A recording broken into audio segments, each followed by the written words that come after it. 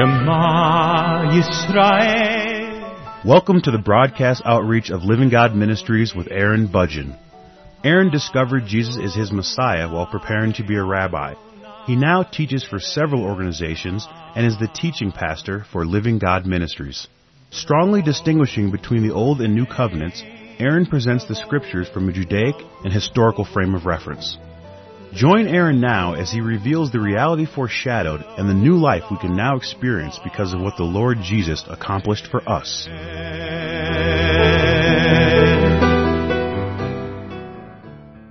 I'm presenting a series of messages on the Gospel of John, and this program is the 9th program in this series.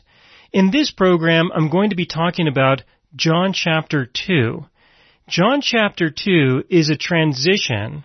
It's a transition between the public proclamation of John the Baptist, testifying that Jesus is the Messiah, between that point, and the time when Jesus goes into Jerusalem and makes a public proclamation about himself being the Messiah. And so we have a few things that took place between John the Baptist and Jesus entering the temple in Jerusalem. And that's really what John chapter 2 is about. And so I'm going to be speaking about a few of these things and talking about some of the details that we have here. So beginning in John chapter 2 verse 1, it says, "On the third day there was a wedding in Cana of Galilee, and the mother of Jesus was there. Now both Jesus and his disciples were invited to the wedding. And when they ran out of wine, the mother of Jesus said to him, 'They have no wine.'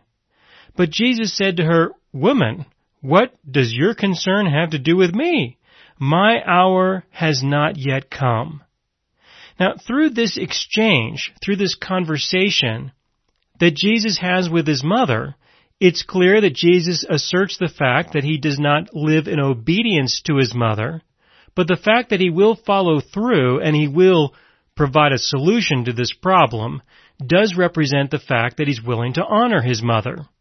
And so this conversation is relatively short, and his mother said in verse 5, his mother said to the servants, "Whatever he says to you, do it." And so his mother does not speak to Jesus in the context of, "You will do what I tell you to do." She speaks to the servants and says, "Just do whatever he tells you to do." And that's a very appropriate way for his mother to relate to her son at this age. And then in verse 6 it says, "Now there were set there 6 water pots of stone, according to the manner of purification of the Jews, containing 20 or 30 gallons apiece," in the sense that they were able to hold 20 or 30 gallons of water. It appears that at this time these containers don't have any water in them, because in verse 7 it says, Jesus said to them, "Fill the water pots with water," and they filled them up to the brim. Now these water pots were used in order to provide water so that the guests could wash their hands. It was a part of the Jewish culture, in accordance with the law that they had there, that a person was expected to wash their hands before they ate a meal. And there was a procedure associated with that a person would even use a special cup. There were special cups that were made that had 2 handles on them, that you would first pour the water over one of your hands and then pour it over the other, and then back again a third time on the hand that you poured on to begin with. There was a whole ritual associated with this, practically a ceremony, when they washed their hands. But with the number of guests that were there, the water would be used, and it would be poured out, and the containers would be empty. And the fact that there would be so many containers, 6 containers like this, of 20 gallons apiece that would be empty, this would express the fact that there were a lot of people who were there at this wedding. And so running out of wine would not necessarily be such a big surprise, considering that there would be a lot of people there. Jesus was invited, his disciples were invited. He and his 5 disciples at that time were present there, eating and drinking, and they were drinking wine. That would be expected of them, being participants in the wedding feast that was happening at this time. And so they filled them up to the brim. And then in verse 8 he says, "And he said to them, 'Draw some out now, and take it to the master of the feast.' and they took it. When the master of the feast had tasted the water that was made wine, and did not know where it came from, but the servants who had drawn the water knew, the master of the feast called the bridegroom, and he said to him, Every man at the beginning sets out the good wine, and when the guests have well drunk, then the inferior. You have kept the good wine until now. This beginning of signs Jesus did in Cana of Galilee, and manifested his glory, and his disciples believed in him. All right, so this was a miracle or a sign that Jesus did to demonstrate what? He did not do this in order to demonstrate that he was the Messiah. This was not a miracle for the purpose of making a public proclamation regarding his messianic identity. This was a private miracle that he did in order to meet the need that existed in the wedding feast that he was participating in. His mother spoke to him about this, confronted him, knowing that he would be able to do something about this situation, told the servants to do whatever he told them to do in order to resolve this matter. He told them what to do, and through the miracle of changing the water into wine, through this miracle, Jesus asserted that he was the Messiah, but not in a public way. In this case, it was a private experience, and the only people who knew about this were the servants and his disciples. It says in verse 11, This beginning of signs Jesus did in Cana of Galilee. This was the beginning. John, who knew Jesus well, stated that this was the beginning. This was the first sign that Jesus ever did, and manifested his glory, and his disciples believed in him. So it was his disciples that believed in him, but this was not a miracle that Jesus performed so that everybody who was there would believe in him. It was not something that he did as an opportunity in front of all these people. He did not make a public declaration before all of them concerning his identity. This was a celebration about a man and a woman becoming married. This was not an opportunity for him to use what was going on in order to proclaim that he's the Messiah of Israel. He's the King of Israel. And here he has changed the water into wine in order to demonstrate that this is in fact the case. That's not what he did. But his disciples saw this and they believed in him in verse 11. Now, didn't they believe in him already? Well, of course they did believe in him to an extent, but this describes a transition, a very important transition, a transition that we all go through when we first discover the Lord Jesus for who he is. We can believe a little bit about him. We may believe a few things about him, but it doesn't necessarily mean that we're going to have a deep conviction about who he is. Not right away. And I don't think it's necessary. I think the Lord will honor and respect and appreciate whatever we are willing to believe about him. And as we live our lives with that belief, we will grow, we will mature, we will discover new things that we can believe about him. Our trust in him will grow over a period of time, through transitions that we experience as we discover more and more about who he is, what he has done, and what he relates to us so that we may know him personally. And so here in John chapter 2, verse 11, what we have is we have a description of the disciples believing in Jesus more. They believed in him enough to follow him this far, but now they can believe in him more. After this, in verse 12, after this he went down to Capernaum, he, his mother, his brothers, and his disciples, and they did not stay there many days. But then in verse 13 it says, Now the Passover of the Jews was at hand, and Jesus went up to Jerusalem. And he found in the temple those who sold oxen and sheep and doves and the money changers doing business. This is John chapter 2, verses 13 and 14. Jesus goes to Jerusalem to observe the Passover. He is required to do this according to the law, and so is everybody else in Israel, everyone was required to be in Jerusalem for the Passover every year. And this is when Jesus enters the temple. After John the Baptist identified him as the Messiah, he enters the temple in Jerusalem as part of the Passover, and he finds that the temple is turned into a place where people do a lot of business.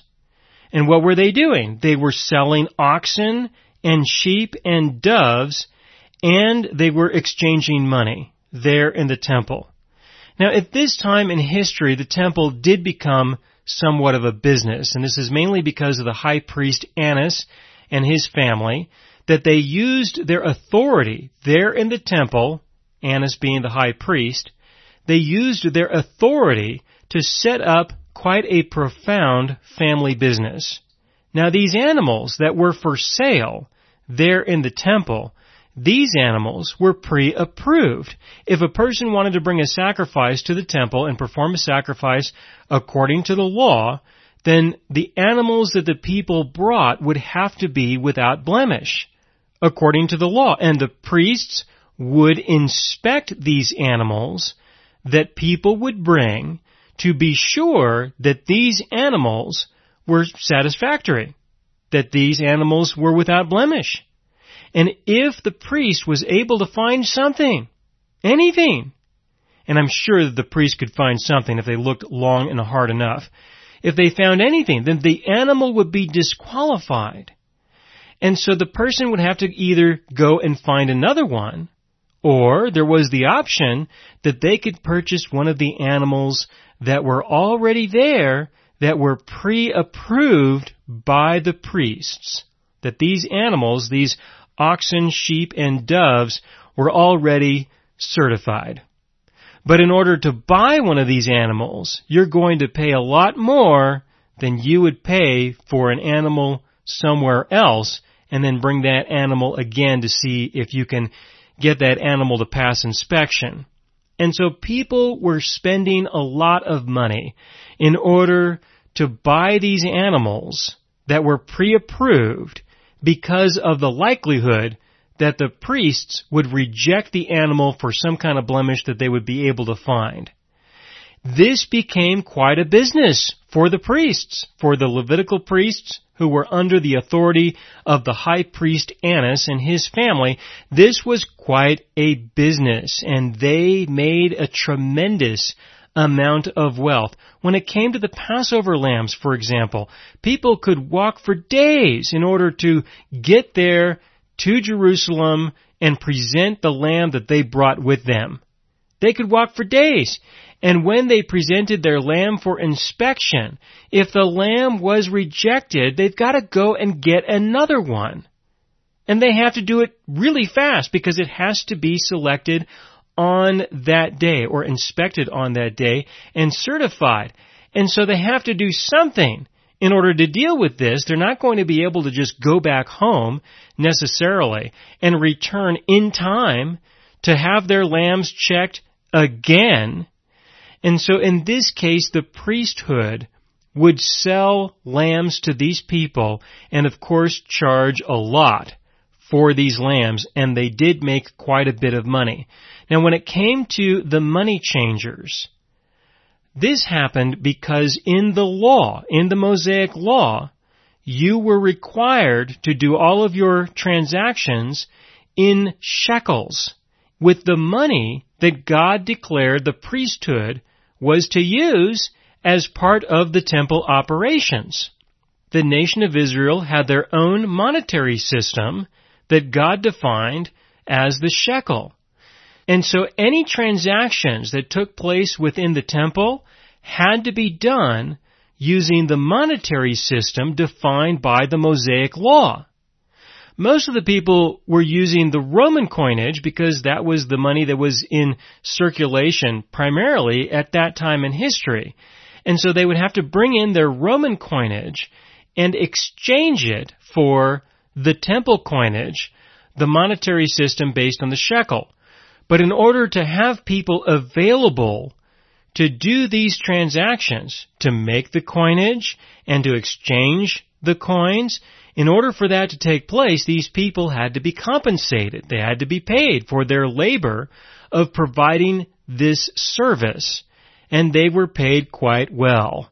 In the exchanges, they would use the weight of silver and copper as well. They would use the weight, and they would make an exchange such that they would obtain a significant profit, in the sense that they would obtain some weight in silver themselves as part of the transaction. And so this is what Jesus walked into. And during this time in history, according to the writings that we have available, the people were not in favor of this at all. The people did not appreciate this. They found this to be very disturbing. But the high priest had the authority to do this. And the people did not have an alternative. They had no recourse. They had no way to protect themselves from this kind of corruption that was going on there. And so when Jesus saw this, he responded. And in verse 15 it says, when he had made a whip of cords, he drove them all out of the temple with the sheep and the oxen, and poured out the changers' money and overturned the tables. Now this was a big deal. This was a major event. Jesus walks in there. Nobody knows who he is. They have no idea who he is, who he thinks he is. They don't care. And he does all of this. He runs the animals, and there were a lot of animals available, runs the animals out of the temple. He kicks over the tables. Coins go everywhere. He creates quite a disaster, and with a whip. So we have the Lord Jesus doing all of these things, and it's important to understand that the people were definitely in favor of this. The priests who were engaged in this business certainly were not happy about this at all. But the people, on the other hand, they were definitely in favor of what Jesus was doing. And so this is one of the reasons why Jesus would be able to walk in, do all of this, and walk out without any concern with regards to whether or not he's going to be arrested. First of all, because this is going to be quite a shock to the priests and the people in authority there in the temple. But second of all, because the people would be cheering this on. They would be all in favor of this. In verse 16, and he said to those who sold doves, take these things away. Do not make my Father's house a house of merchandise. In verse 17, then his disciples remembered that it was written, zeal for your house has eaten me up. So the Jews answered. Now this would be the priests, it would be the people in positions of authority. In verse 18, so the Jews answered and said to him, what sign do you show to us, since you do these things? Jesus answered and said to them, destroy this temple, and in 3 days I will raise it up.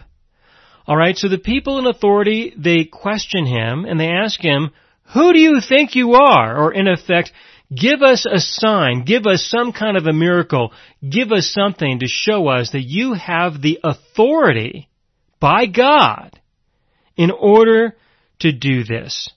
To refer to yourself as the Son of God, to say that this is your Father's house. Let's see what you've got.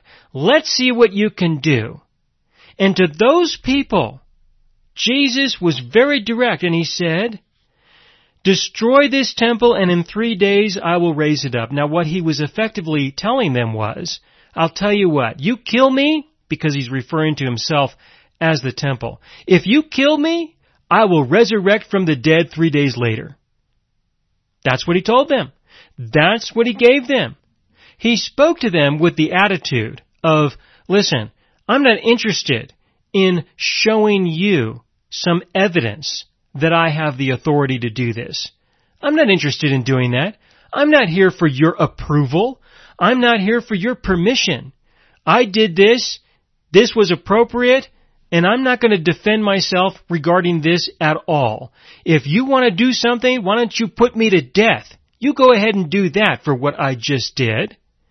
And if you do, then I'll resurrect from the dead 3 days later, and then we'll see. Then you'll get a sign. That's the sign that you are going to get. And later on in his ministry, He proclaimed to them that that would be the only sign that he would give them after he was officially rejected as being the Messiah by the people in positions of power and authority there in Israel.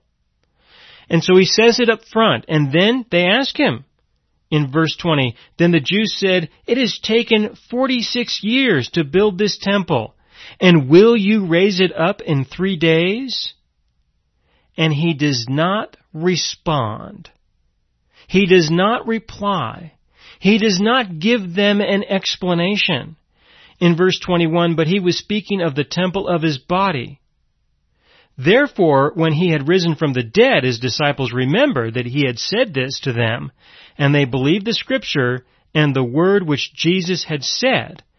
But he did not answer their question." Who were they that he should answer a question like that? To give them a better explanation of what he was saying. His position was very clear. He was there for the people who would believe in him. He was there in order to do what his Father told him to do. And that is all that mattered. In verse 23, "Now when he was in Jerusalem at the Passover, during the feast, many believed in his name, when they saw the signs which he did. But Jesus did not commit himself to them, because he knew all men, and had no need that anyone should testify of man, for he knew what was in man."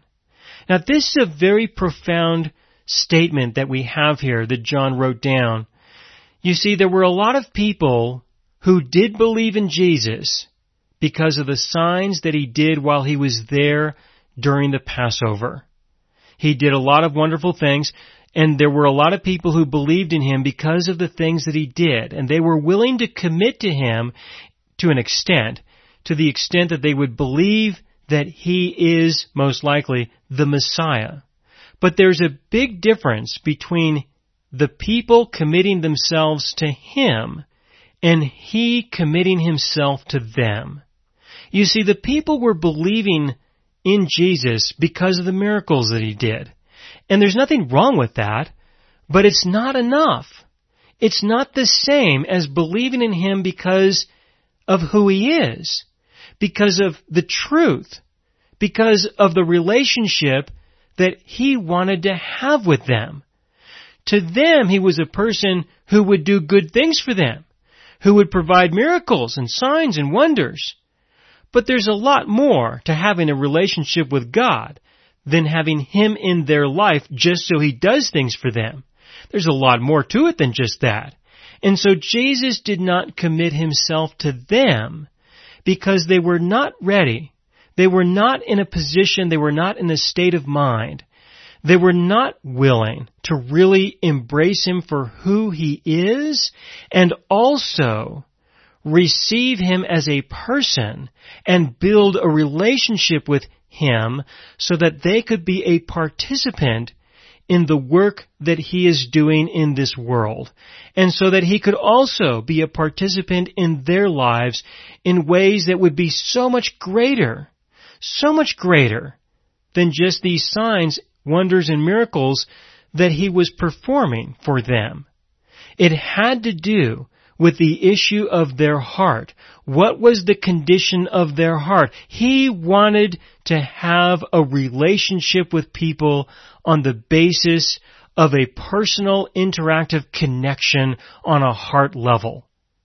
Not to just be some person who would perform signs and wonders for them, but to be a person who could be close to them and that they would be close to him.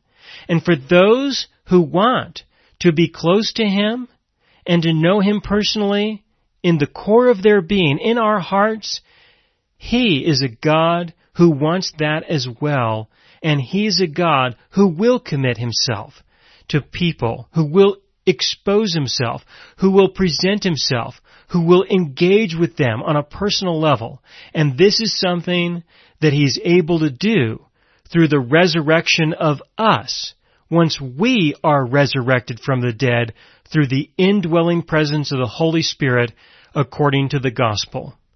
And so in John chapter 3, Jesus speaks with Nicodemus about the gospel, about the importance of being born again by the indwelling presence of the Holy Spirit who will make you alive. And I will continue with this in the next program. Thank you for listening. This program is the 9th program in the verse-by-verse study on the Gospel of John. In this program, I spoke about John chapter 2, which was a transition between the public proclamation by John the Baptist that Jesus is the Messiah, until Jesus arrives in the temple in Jerusalem in order to make a public proclamation that he is the Messiah. When he arrived in Jerusalem, he was there at the time of Passover. And at the time of Passover, everyone who was in the nation of Israel was there in order to observe the Passover according to the law. The law required that everyone be present there in Jerusalem. And so word would have gotten out quite fast that Jesus went in and caused a major disruption in the temple and asserted that he was the Son of God, referring to God as his Father. And this program can be found in the radio archive in the verse-by-verse section on the Gospel of John.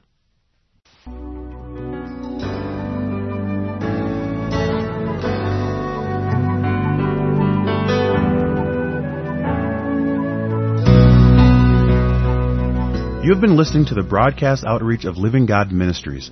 You can hear all of our programs for free through our radio archive at livinggodministries.net. That is, livinggodministries.net. Do help us develop new radio programs and continue broadcasting on this and other radio stations. Send your contributions to Living God Ministries, P.O. Box 38353, Colorado Springs, Colorado 80937. Or use the donation link on our website, livinggodministries.net. That is, livinggodministries.net.